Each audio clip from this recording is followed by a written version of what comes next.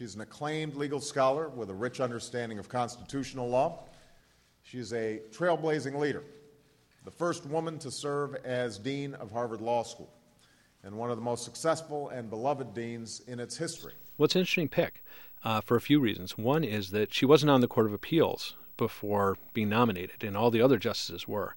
So she's coming from a very different background. I do know that as the dean of Harvard Law School, she did an exceptional job.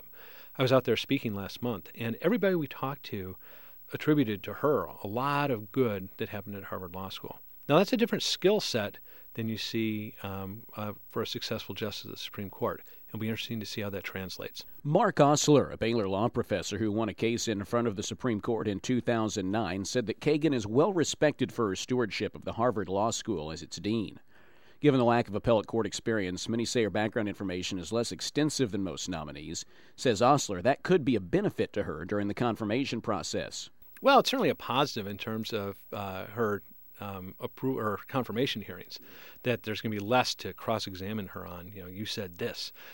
We've seen in the last confirmation hearings how a very short statement like "wise Latino woman" can be used over and over again in the method of a cross-examination. And she doesn't have that. She does have 5 academic articles that she published, largely in the area of the First Amendment. And, I'm sure she'll be asked about that. In addition to her role as Solicitor General, Kagan is well familiar with the High Court. She was selected by then-Senator Joe Biden to shepherd Ruth Bader Ginsburg through the successful hearings. On the other end of the spectrum, she was denied a spot on the Court of Appeals, a seat that eventually went to Chief Justice John Roberts. These experiences served her well as dean of the Harvard Law School, where Osler believes she showed skills that would prove valuable on the bench. Well, one skill that clearly she has is the ability to bring people together who disagree or have disagreed in the past. When she took over at Harvard, there was an incredible legacy of infighting on the faculty. And for the most part, she quelled that.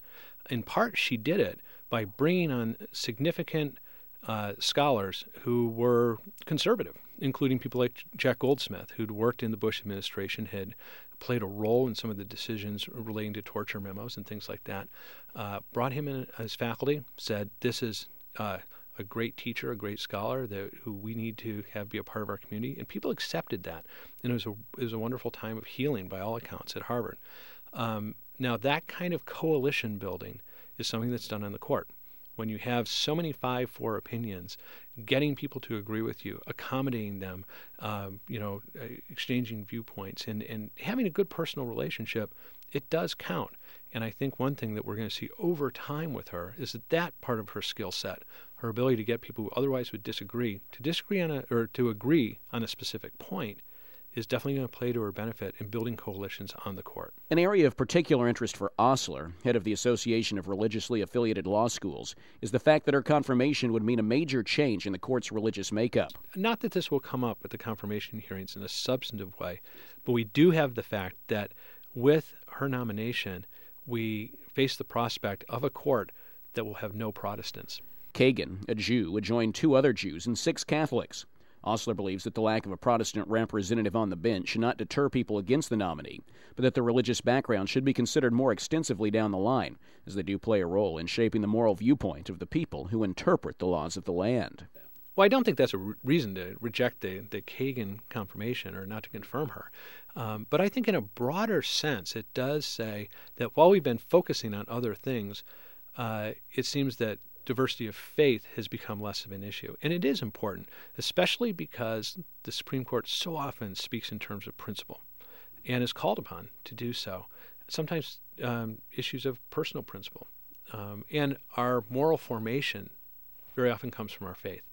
Because of that, diversity of faith, I think, is an important type of diversity to look for in the court. Osler hopes that the fate of the next nominee will be considered by the president and lawmakers. Do I think there should be a religious litmus test? Not at all. But I do think that diversity of faith going forward from this nomination is something that should be explicitly a part of the equation and what's considered and discussed. You can hear continuing coverage and analysis of the Elena Kagan nomination here on 103.3 FM, with more from Osler as the confirmation process begins. For KWBU News, I'm Derek Smith.